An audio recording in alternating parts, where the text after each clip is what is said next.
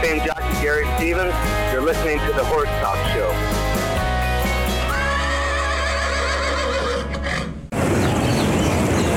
I'm Louisa Barton with the Horse Talk Show, and we're here at Churchill Downs just a few days before the 145th running of the Kentucky Derby.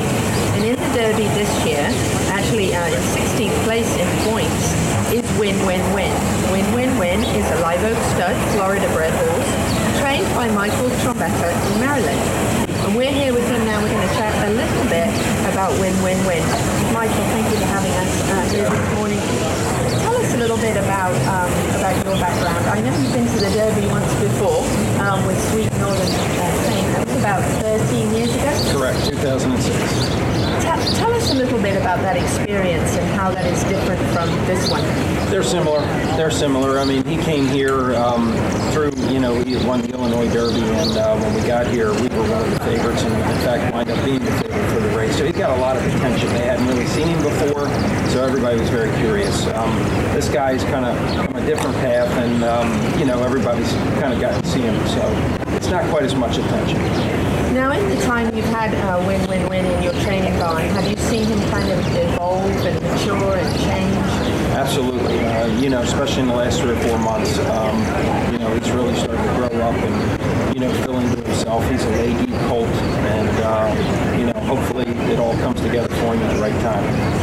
Now, what's it been like working on the track, galloping, training on the track with some of the top horses, obviously, in the country here for this coming weekend? Has that been very exciting? And I know he's kind of been out there on the track with Tacitus and some of the others.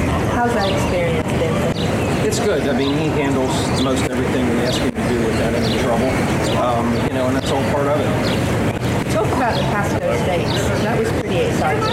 Yeah, that was. I mean, he really showed up in a big way that day. Things went really good for him, and that kind of stamped himself as a legitimate, Derby Trail type of horse.